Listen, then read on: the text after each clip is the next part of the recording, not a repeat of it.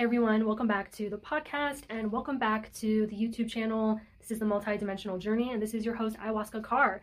And today we're going to be talking about the sacred witness, or kind of talking more about one-on-one sits in the ayahuasca experience and how this isn't often talked about. Ayahuasca is traditionally done in a group setting, but I really wanted to bring light to individual experiences and the amount of healing that happens with this kind of undivided attention by the sacred witness for hours and hours and hours on end. So specifically in the ayahuasca context, right, because there's such an emphasis on the group experiences. So really excited to get into that with you. And if you like this video, be sure to hit the like button and subscribe so you don't miss videos. If you like the podcast, be sure to leave the podcast a rating. I upload Monday, Wednesday, and Fridays of each week. So let's get right into it. So my initial experiences with ayahuasca back in 2016 basically were born out of kind of what we're talking about today.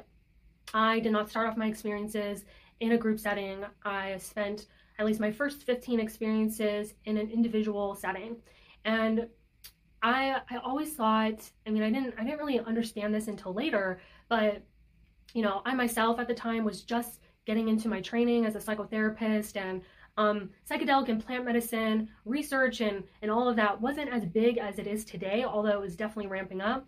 But to be quite honest, I wasn't really involved in that world because I was just getting into it, right? And I'll never forget, during my first experience, just like having somebody present for me for up to 8 to 10 hours was healing in itself. To have that in therapy land, or even coaching, or if you're a breathwork facilitator and follow Stan Groff's work, whatever you do, right? Whatever type of practitioner you are, the word, that healthy transference that happens, whether it's a reparenting, whether it's mirroring a mother figure, mirroring a father figure, mirroring someone's higher self, just being taken care of for that long can be absolutely healing. I would say with or without the ayahuasca, but so my initial experiences, before I ever took ayahuasca for the first time, I knew my sitter, and we got to know each other really, really, really well for 6 months before we ever went into my first experience with each other, which you don't hear a lot. And I feel like this is definitely the model that I follow, even in taking people through deeper experiences. So a lot of the work I do, like for example, with EMDR or breath work, for example, if someone's not deciding to do any sort of plant medicine or psychedelic work, we do have a period of rapport building, of resourcing, of building a lot of trust and respect with one another before we decide to go deeper, deeper into the boxes of the past or that sort of thing. So this is essentially, even though this person I was working with, she wasn't like a clinically trained therapist, like if we were to put verbiage to what was happening, we were building a lot of trust with each other. Like she had brought up ayahuasca in our first session and I was like, that sounds like a terrible idea. And I was like not into it, but I was into everything else that she offered, like hypnotherapy, helping me connect with my spirit guides. And I saw her consistently.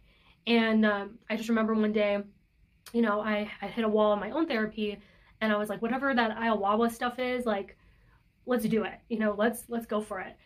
And I think this is a true testament to the relationship between the sitter and the sittee, and making sure there's a strong relationship there, which often is just not discussed enough for some reason in the ayahuasca community. It's discussed a lot in other psychedelics, like ketamine or MDMA, a lot of these like clinically focused like settings. And it may just because I'm a Westerner and that's that's what I like, but I also think there is like an art to it, meaning there's an art and a science to this, that if I can fully trust you, my nervous system can fully trust you, then I can surrender more into the experience. I actually can go deeper within myself. And I think the other thing about the individual experiences, you just know that the whole reason why that person's there, they're there for you. Like there's no other reason why that day is happening other than you. So I think in a lot of ways, it's even more sacred that we have this person's undivided attention, and we ourselves have committed to really giving this person our undivided attention as well, through our own surrender, through our own process. And we have that sacred witness.